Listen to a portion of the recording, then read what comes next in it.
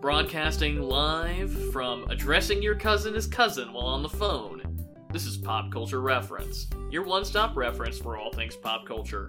I'm one of your hosts, Garrett Strother. And I'm your other host, Seamus Connolly. And today we're talking Romancing the Stone in preparation for Argylle coming out next week. But this is a all-time classic. I'm very happy that we're doing this. This is my first time watching it for this show, and I have many things to say about everything. It's a whirlwind. Well, fortunately, Seamus, you're gonna get to start right away, because the one real piece of news that we have this week is talking about the massive layoffs that have been going on in the video game industry. And that is actually going to be part of our pop culture reference segment this week. So we're going to skip over that for now, come back to it after we talk Romancing the Stone. Let's do it. For today's main segment, we're going to be talking about Robert Zemeckis' 1984 adventure romp, Romancing the Stone. Seamus, I know you just mentioned up top that this is your first time seeing this movie. This is a childhood favorite for me, so I'm very curious to hear your thoughts. I thought this was a blast. I kind of tipped my hand a little bit at the intro of this episode, but I thought it was incredible. It was very funny. I thought the action was a lot of fun. This is the youngest I've ever seen Michael Douglas, and he is so unbelievably handsome. He appears on screen, his first appearance, and I was like, I don't know about this, because I was like, I could still just see like the Ant-Man 2 face of Michael Douglas, but then as soon as it got into a little more of the light, I was just like, oh wow, unbelievable. He was fantastic. Kathleen Turner's so funny and good in this. Also, perhaps the youngest I've ever seen Danny DeVito, and he is just like, he's barely a part of the actual plot, but he's just like, they cut away to him, and he's just hilarious physically and with his actual dialogue. It's fantastic. I really genuinely enjoy this. The soundtrack was incredible.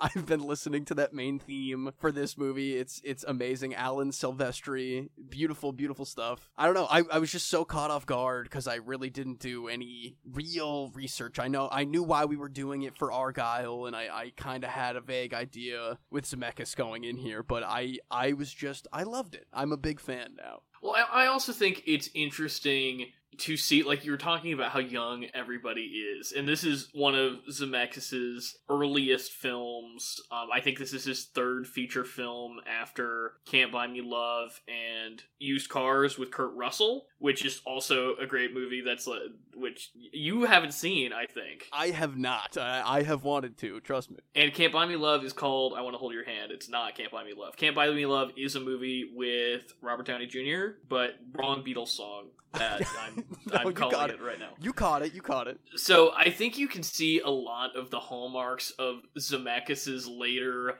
adventure film, because this is like really the first true adventure film that he made, and boy is it an adventure film. And seeing him pairing up, of course, with Alan Silvestri, who you mentioned already, who would then compose the greatest scores of Zemeckis' career, including Back to the Future and Who Framed Roger Rabbit. Plus he's got literally like some of the font is in like the Back to the Future credits font, which I think is really interesting too. So overall, I think that this is a really outstanding adventure experience that stands on its own, because not only does it have super charming leads and its own personality, and it's shot really well by Dean Cundey. I think we would be remiss not to mention that. But in an era where so many things were cast in the shadow of Indiana Jones, this movie was actually written before Raiders of the Lost Ark came out. So even though it's obviously coming out 3 years after Raiders, and probably some of the things like having Michael Douglas wear a hat for a lot of the runtime could have been influenced by the popularity of Raiders, it really has its own identity as a piece of adventure media and a piece of like treasure hunting adventure media. Yeah, there was a lot of stuff about this movie where for a minute it almost seemed like the treasure hunting was taking a back seat to a lot of other like very big adventure style events that were taking place, and then it definitely all wrapped back up into itself with the following clues and maps and all the danger and adventure and swinging from things. But it almost feels like the first adventure film ever written in a lot of ways. It's like like everything that I know about all the other like cornier adventure things is being done in this movie with a straight face, and I'm like buying all of it, even though it is still like very goofy and almost cartoony in a few spots, but not over the top. Well, I mean, I wouldn't say it's doing it with a straight face. I would say it's very winking, because the entire crux of the movie, down to the name, is it's a romance novel. This movie is a romance novel. And, like, she is a romance novelist that gets stuck in the plot of a romance novel. So it has the corniness of he's the perfect, gruff, adventurer. And he isn't exactly what she would expect the perfect, gruff adventurer to be. But in the end, we won't get into too many spoilers, but I think that it's all kind of right there in the title of course, the treasure hunting is taking a backseat, because what the movie is really about is the dynamic between the two leads. It's romancing the stone. It's not following the map to the stone. Yeah, I guess doing it with a straight face was the wrong way to say that. It's like, I'm loving everything that's happening, even though it's like any other movie with all of this stuff that could be done today, I'd be like rolling my eyes. But when the corny, big, sweeping romantic moments are happening, even though it is winking at me, at the audience, it's like I'm 100% invested in how big and sweeping and romantic everything is. I don't know. I guess I don't have a lot of movies that would do that for me. I guess this feels like kind of the perfect mix of all of that together to deliver it to me in a way that I actually love everything about it. I totally agree, and I think again Zemeckis is really finding his footing in this one, because I've never seen I Want to Hold Your Hand, but Used Cars, while fun, has a very inconsistent tone and very strange pacing, and he's alleviating a lot of those problems in this film, and I think it has an incredibly consistent tone. And even though there are definitely some jokes that are a little bit dated, I don't think they take you out of the movie as much as a lot of jokes from movies of this era would. A lot like some of the jokes in the Back to the Future trilogy. Maybe some of those aren't super cool today, but they're a product of a bigger thing that is loved for a reason. And I think weirdly they both part of the reason they both get away with it a little bit, other than the fact that they're inherently charming and don't dwell on those moments, is because that both of them are actively engaging with a bygone era. Back to the Future much more literally, right? Like, the entire crux of Back to the Future is, what if you took a kid from the 80s and put him in the 50s? He wouldn't like it. And this is, what if you took the pastiche of an era that has long gone away and in reality never existed, but overlaid it onto, once again, like, she is not only a fish out of water in that she's this like kind of uptight New Yorker in the Colombian jungle, but that also she is a woman of a modern woman of the 80s that has been thrust into a world that, as far as the movie is characterizing it, has not caught up with the modern era. And Michael Douglas personifies that as, like, he doesn't know that the Doobie Brothers broke up. He is a man out of time. Yes. We should probably, just because of the direction that our conversation is heading, probably get into spoilers soon. But I feel like we should note that Danny DeVito is just super good in this. I know we talked about it up top, but this is up there with Matilda as, like, one of the first movies I remember seeing Danny DeVito in, and just being utterly charmed by him. I hadn't seen this movie since I'd seen it, like, on videotape up until maybe 2 or 3 years ago when The Lost City came out, which is very transparently inspired by this movie and is almost kind of a remake of this movie. And the parts I remembered the most vividly were not, like, it wasn't the treasure hunting, it wasn't the adventure, it wasn't even really the leads. The parts of this movie I remembered the most, in that,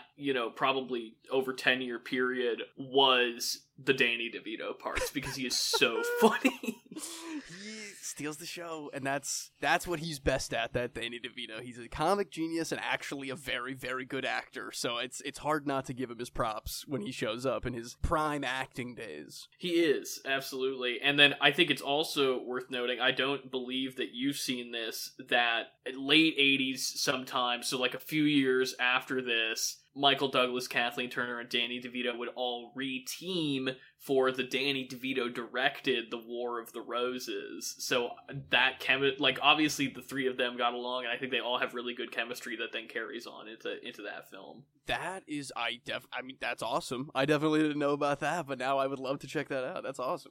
That is a Looney Tunes movie. I mean, Danny DeVito really takes these like Looney Tunes premises, but he directs them like he's Brian De Palma. He's such a good director. He is, though.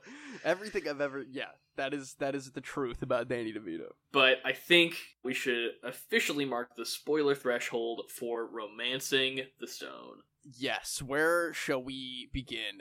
A kidnapping plot has never been so funny. I don't know. This is so all over the place, but it is also under the guise of like, her sister is gonna maybe get killed if she doesn't do all this stuff. It's very... Well, I guess it started and the janitor in her building got stabbed to death, and I was like, oh, this is gonna be a darker movie, maybe. I didn't realize that it was gonna be like this, and then it quickly unraveled in front of me. Well, it's a very pulpy, even more than something like Indiana Jones, I think, in some ways. In that Indiana Jones's violence, sometimes it's pretty visceral, but it's usually not, I think, like, dwelled on in the same way. And its entire tone is more, like, brought down. Whereas in this, you can go 1 minute from, like, Danny DeVito doing silly slapstick of, like, falling off the side of the police desk into a man getting brutally stabbed to death. Like really quickly those things can turn around.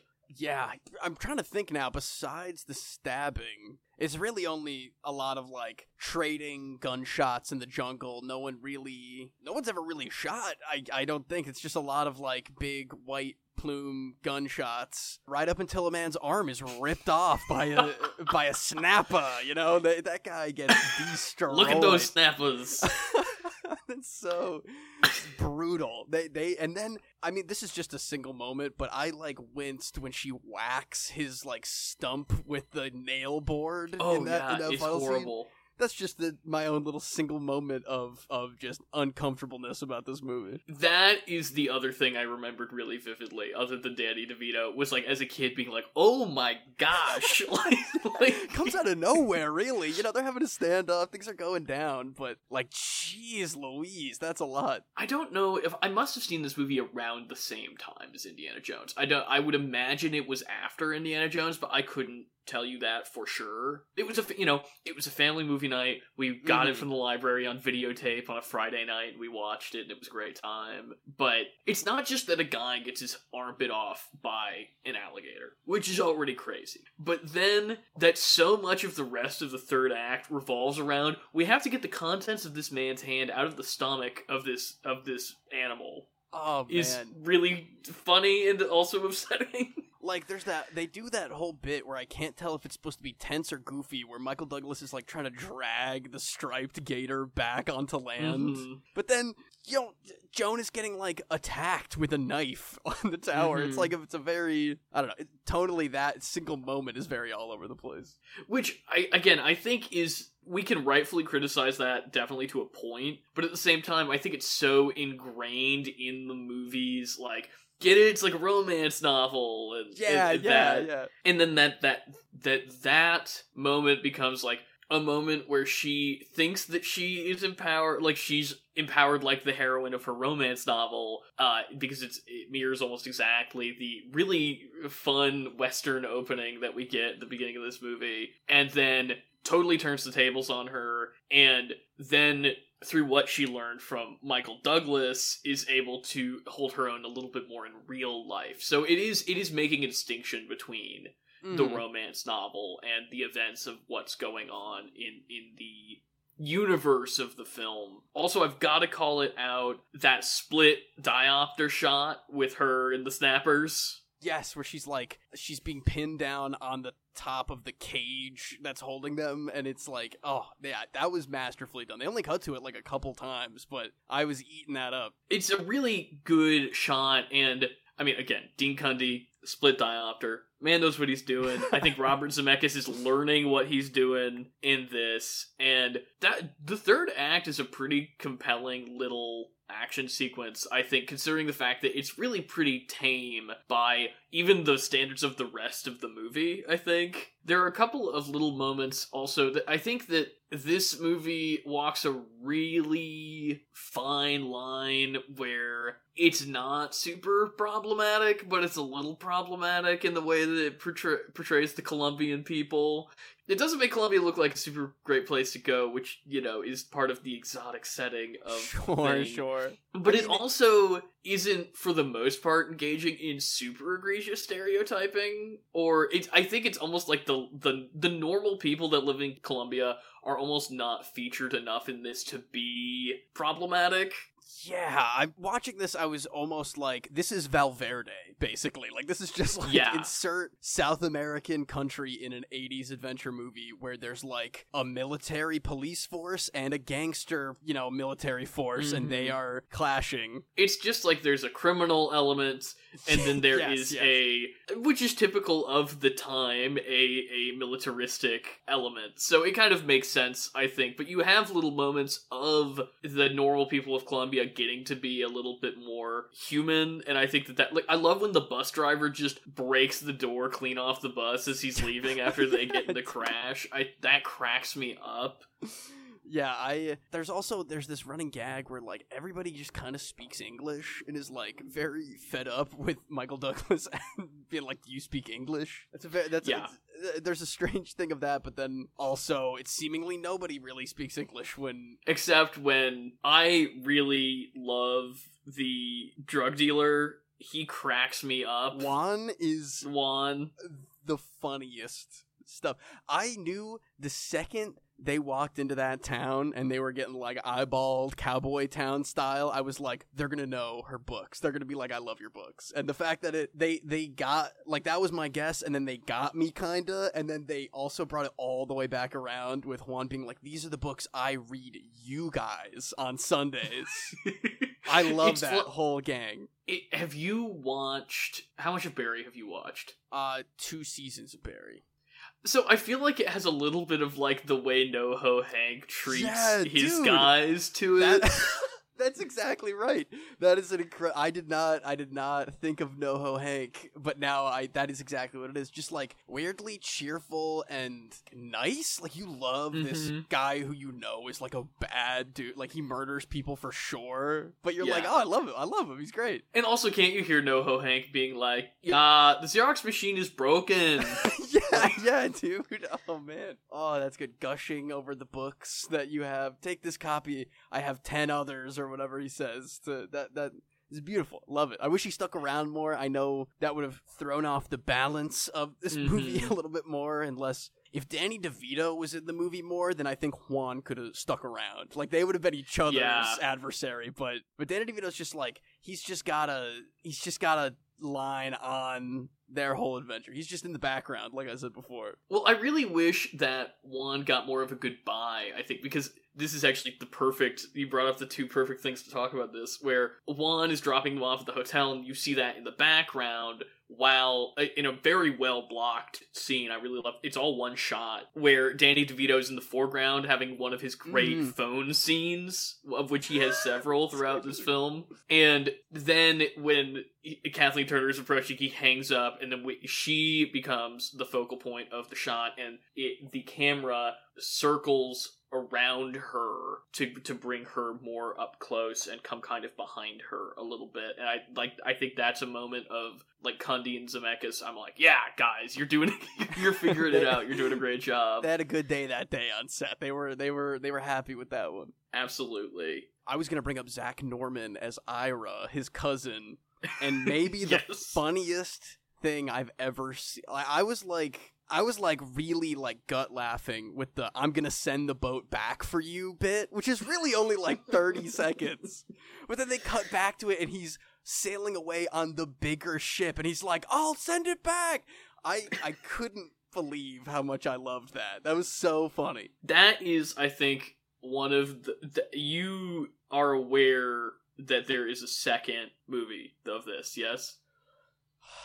You know that I definitely didn't know that, Garrett. Are you kidding me? Wait, for real? The Jewel of the Nile, baby. What? Wait, oh my god. Wait, so is Ira and Ralph, Danny DeVito, are they back? Well, I think this is the great failing of the sequel, is that this does not bring Ira back. It is not the great, it's nothing, it's nowhere near as good as this. It's, like, fine.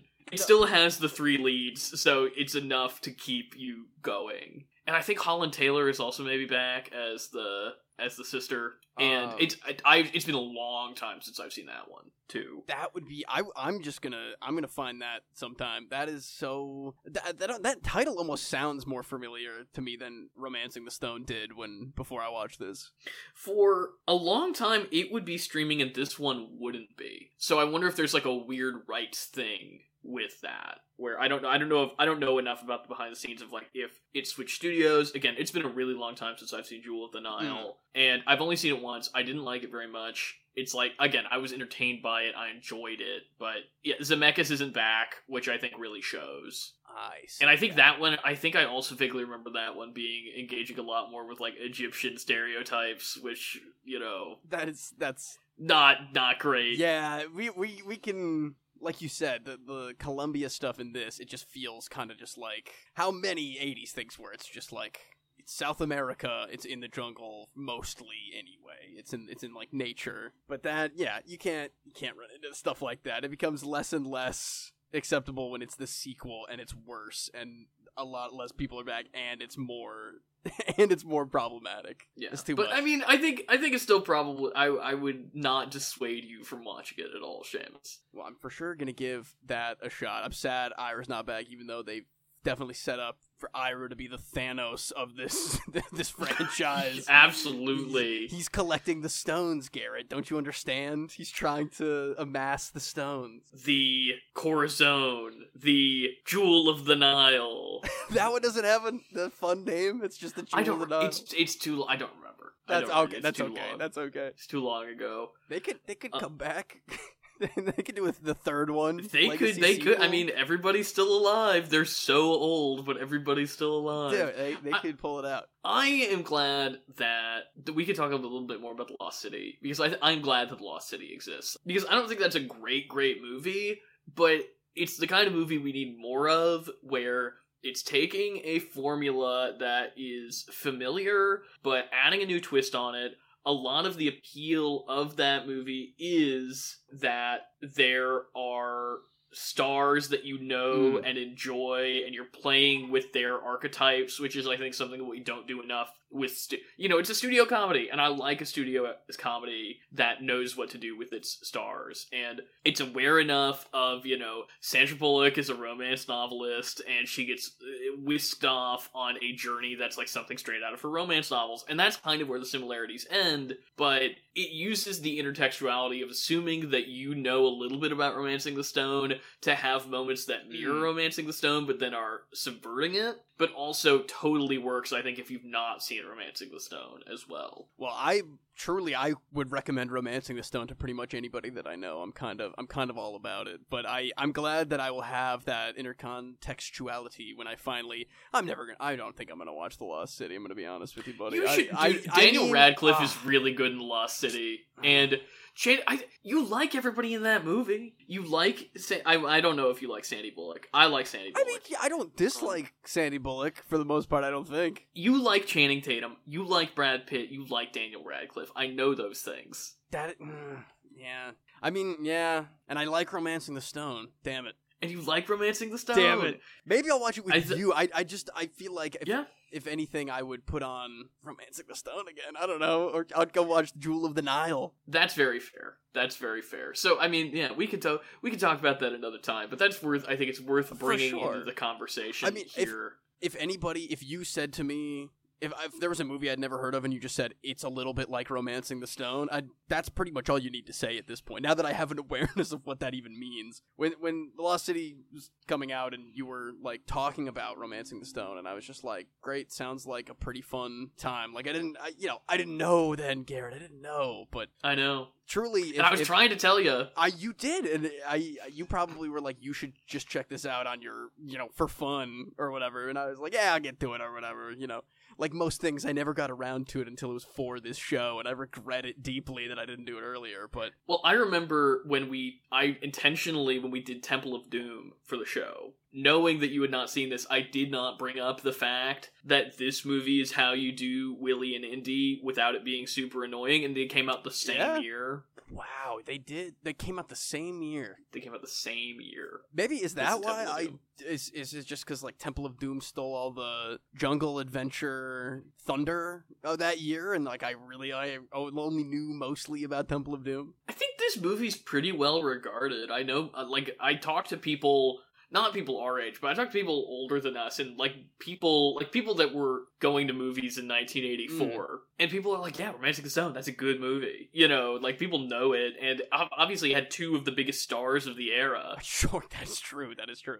And Danny DeVito, having Danny DeVito in a movie in 1984 is like having Jake Johnson in a movie now. Wow, that's a great comparison. But I just like you said, you got it from the library. I went to Blockbuster growing up. You'd think I would see the cover of that and be like, oh, we're gonna watch this, or I would know about it at least a little bit more than I did before yesterday. But it was fully under the radar for me. Maybe that was just my household. And you were missing out on Danny DeVito running and blindly shooting a gun behind him without looking back. It's crazy how much his physical running and indiscriminately shooting a revolver acting has not changed from Romancing the Stone to It's Always Sunny in Philadelphia. It was like putting on a season 17 episode of It's Always Sunny when he's running over those hills just blasting or whatever. He does not care. It was weird as hell, but he's so good at it. Why would he change it anyway? His physicality in this is some of his best physical work, I think. And because that's something that's interesting about him is I think often he's so glib and funny, and his appearance is inherently funny, that I think sometimes he's not allowed to do as much physical comedy as he should because he's so good at it.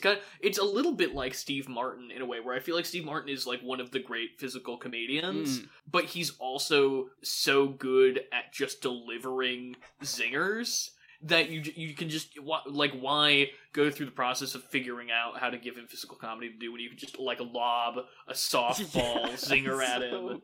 God, if it's the 80s and you put him in a fedora style hat, it's game over pretty much. He can slay it any which way. But this, I keep saying he was such a background character, and it's not like he doesn't have individual scenes as the focus of a lot of stuff, but he doesn't really affect much in the movie. And by the time we get to that third act and he just kind of disappears after that incredible boat bit, and not knowing that there was a sequel, I was just like, well, what the he's just gone then?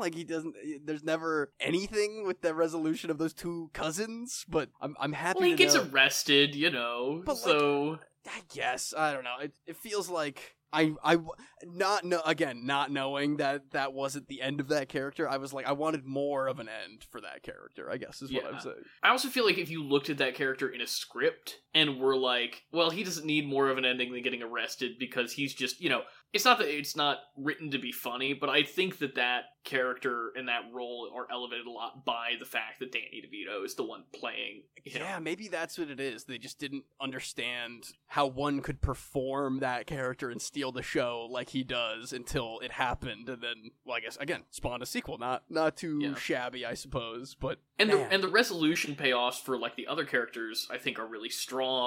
Where when she comes around that corner and there's the boat and he's wearing the gator boots, and it just all comes together without a word being spoken. You understand everything, and that's such an elegant, nice way to end that movie. And then them going off on the cavernous New York street that is empty for some reason. Yeah, so empty. Also, I mean, I love watching the people on the actual New York City street in the background of that shot, just like watching the shoot from the sidewalk. I thought that was fun. But then, like you're saying, watching them sail down onto their next adventure, well, that sax just wails on the soundtrack. I'm just like, great ending. I really, for a second, I was, I guess I forgot what movie I was watching, and I thought they might end it a little sad or ambiguous, but like, nope.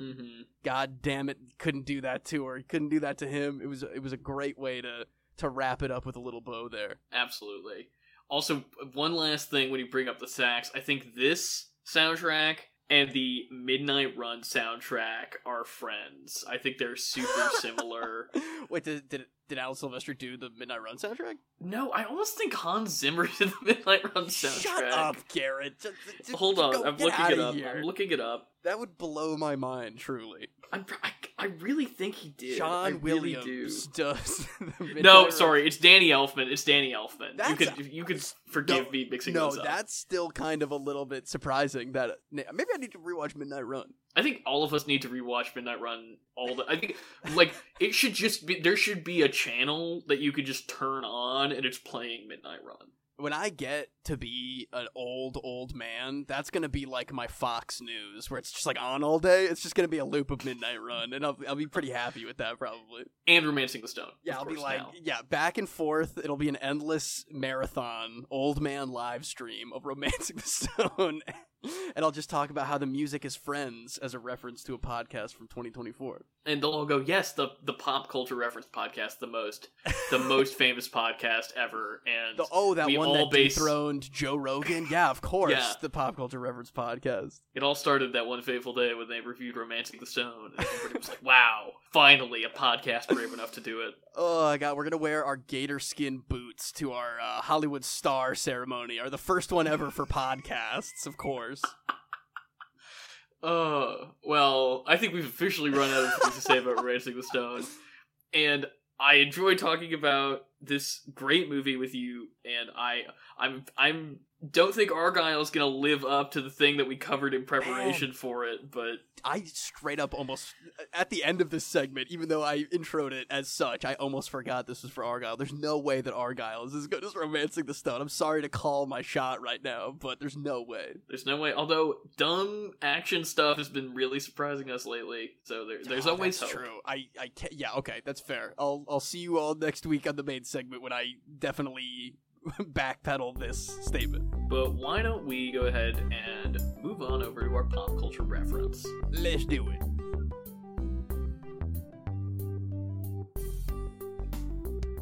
For today's pop culture reference, we're talking about the massive 2024 video game layoffs. Gaming industry professionals already started off the year with a major blow when SAG-AFTRA voted in favor of permissions to allow studios to use AI voice generation over human voice acting talent. But this mass wave of layoffs across multiple publishers and studios only adds to the already bursting game industry bubble. Though small game developing teams that specialize in indie titles are gaining more recognition than ever in the gaming landscape, most AAA studios have hundreds, if not thousands, of dedicated employees that collectively work on projects that cost hundreds of millions of dollars to make and generate billions on a global scale. Some gaming industry heads have cited the overinflation of these staffing positions during the COVID-19 pandemic as a source of this now widespread issue, calling these layoffs something of a correction to that problem.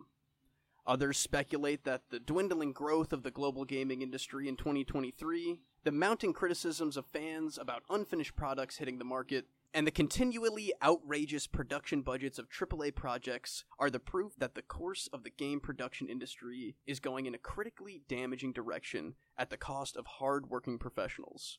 So far, about 26 game studios, publishers, and other gaming industry professionals have announced layoffs, adding up to almost 4,000 jobs lost in the first month of 2024. Most notably, after the rocky acquisition of Activision Blizzard by Microsoft just 3 months ago, 1,900 positions are to be terminated across Xbox, Activision Blizzard, and ZeniMax Media.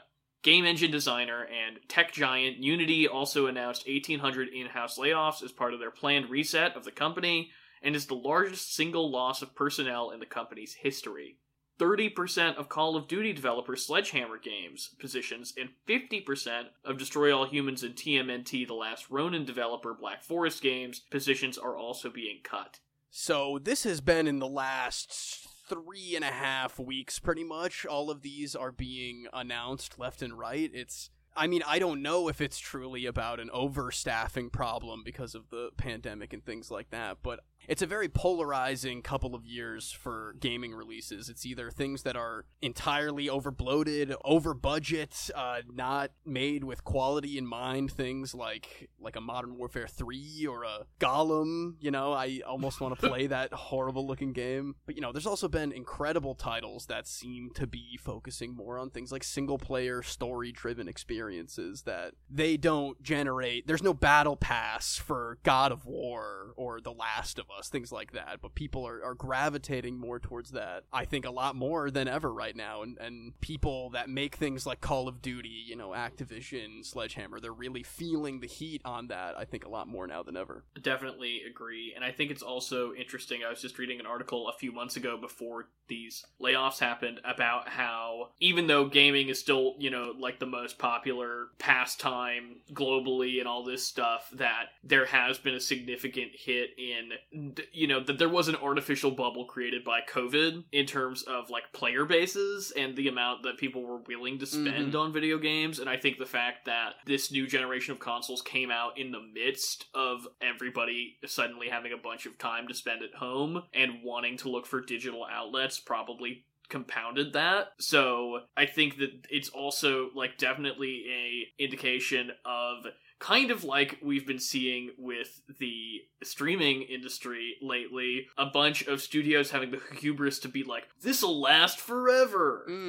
Yeah, the idea of like 10 seasons of a roadmap for a multiplayer game that is free, but 75% of content is locked behind a paywall that you have to engage with.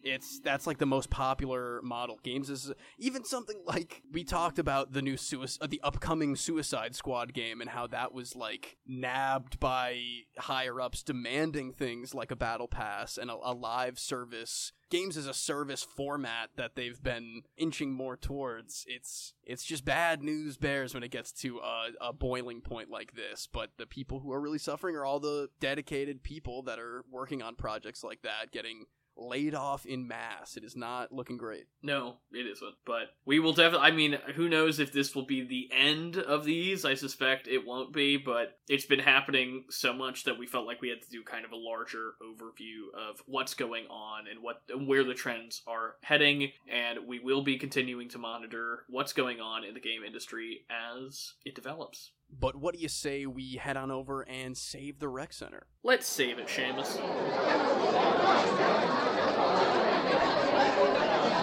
Save the rec center! Now it's time to save the rec center, where we give you our weekly recommendations. Garrett, what do you got for me this week? Well, at time of recording, it's the end of January, which, as you know, is when I'm always trying to run and catch up and round up all the 2023, or the movies of the previous year, in this case 2023, movies that I did not see during the course of the year. And last night, I went on to Starz and I watched the new adaptation of Judy Blume's prolific novel, Are You There, God? It's Me, Margaret. And I certainly am not the target demographic for that film, and I found it tremendously moving. I thought it was great. I think it's honestly one of the best movies of 2023. It is effortlessly and utterly charming, with a fantastic Rachel McAdams performance that probably could have taken America Ferrera's Oscar nomination position as Best Supporting Actress, and a star turn from Abby Ryder Fortson, who is playing Margaret. And I looked up today, I was like, she seems really familiar, but she's so young, I don't know what I must know her from. She is the daughter in the Ant-Man movies. Oh, wait, the first daughter or the second daughter? Like the first daughter, like the little Wow, okay, the little okay. daughter. She's tremendous and shows an incredible emotional range, I think, for an actor of her age, and is holding toe-to-toe with, her parents in the movie are Rachel McAdams and Benny Safdie, who are two pretty good freaking actors. Yeah, you can say that again. And Kathy Bates is also doing a great job as the grandmother. And I was just really, I went in expecting to like it and to be charmed, and it was by Kelly Freeman Craig, who is also the director of Edge of 17. So I was like, that's a girls coming of age movie that I enjoyed quite a lot a few years ago, and so I expected to like this, but I was really blown away. I think it's an instant classic. I can't believe it wasn't discussed more. I think, frankly, Rachel McAdams has been under-discussed in the awards conversation, and it's really worth going to check out. If you don't have Stars, go to your local library and find it, because I really, really enjoyed it. Well, yeah, I will definitely check that out. I had my time with Judy Blume back in the day. I never read Are You There, God? It's Me, Margaret. I don't know what it's about. I have just made that, I've just said that line about 100 billion times in my life as some kind of referential joke that I do not get. So I think maybe now it's time to finally get with the times, go try that out. I love pretty much everyone in the cast that you just said, and it'll be weird to see Benny Safdie do like a what sounds like a very wholesome kind of film like that. I feel like I'm used to him in more gritty stuff. Yeah, I mean, he's great at. I was a little bit skeptical of that because sometimes he shows up in something I'm like, I really need Benny Safdie in this. Well, I'm glad that didn't break your experience with this movie. Yeah, I enjoyed it a lot. But what do you have this week, Seamus? This week, I have been enjoying the musical stylings of Osamu Sato, the Japanese digital media artist, most famous for his creation of the PS1 game LSD Dream Emulator. Are you familiar with this, Garrett? I am familiar. I don't know the guy, but I'm familiar with the existence of the game. Yes. Okay, good. Well, he has been an incredible digital artist since the 80s. He does incredible photography series. He obviously does interactive digital art like his PS1 and early point-and-click adventure games, but I really want to shout out his music today. I've been listening to like pretty much his entire discography nonstop this week, and it's very much what you would find in something like an LSD Dream Emulator style game. Very frantic, digital heavy beats that are more abstract than what a traditional piece of music would be, but it really puts you in this dreamy trance that he finds himself in a lot with his individual music specific creations. I kept trying to describe it to other people this week as like, it's like you're having a dream where you're late for something, kind of, and that doesn't sound like an enjoyable time. But if you're really getting into the groove of working on something, or you need to focus on something, it's like dream soundscapes a lot of the time, and it's just a very almost geometry feeling kind of rhythms that he gets into. It's like you can feel the shapes and the ideas that he's working with. So I wanted to specifically shout out LSD and Remixes, his work on his very famous LSD Dream Emulator video game, and also of the same year, 1998, Lucy in the Sky with Dynamites. It's a kind of a lesser known one, but it's a lot more groovy than frantic, which I feel like a lot of his other stuff turns out to be a lot of the time. I mean, very enjoyable still, but definitely those two I'm highlighting for you this week. Well, that sounds like something I would enjoy, and I'm definitely going to look at it. A lot of the time I'm like, yeah, Seamus, that sounds nice. But I think I genuinely will go check that out. That is of great interest to me, and I will request that you send me a link directly because I'm that guy. But no, you got it, man. You got it. You get lost in it. You can end up listening to a whole album and you almost don't even realize it until it wraps up. It's definitely worth checking out. So I'll hook it up for you. But I think that wraps us up for this week's episode of Pop Culture Reference. If you want to reach the show on TikTok, Twitter, or Instagram, you can find us at PCR_podcast. Email us at popculturereferencepod@gmail.com. Find us on YouTube, like us on Facebook, and interact with us in any way you can on any platform. It really helps the show out. Next week, we will, as previously forecast, be covering the most discussed movie of the year, Seamus, Argyle, which I am looking forward to, I think more than most people are, and I agree that it probably isn't going to be any Romancing the Stone, but I'm excited to find out. I am too, man. I'm looking forward to this crazy looking cast. John Cena is there, from what I hear. You know, I'm excited, very much so. You can't see it, but I'm waving my hand in front of my face. God, yeah, I wouldn't be able to see it, would I, Garrett? No, here's the thing, Seamus. You can't see me.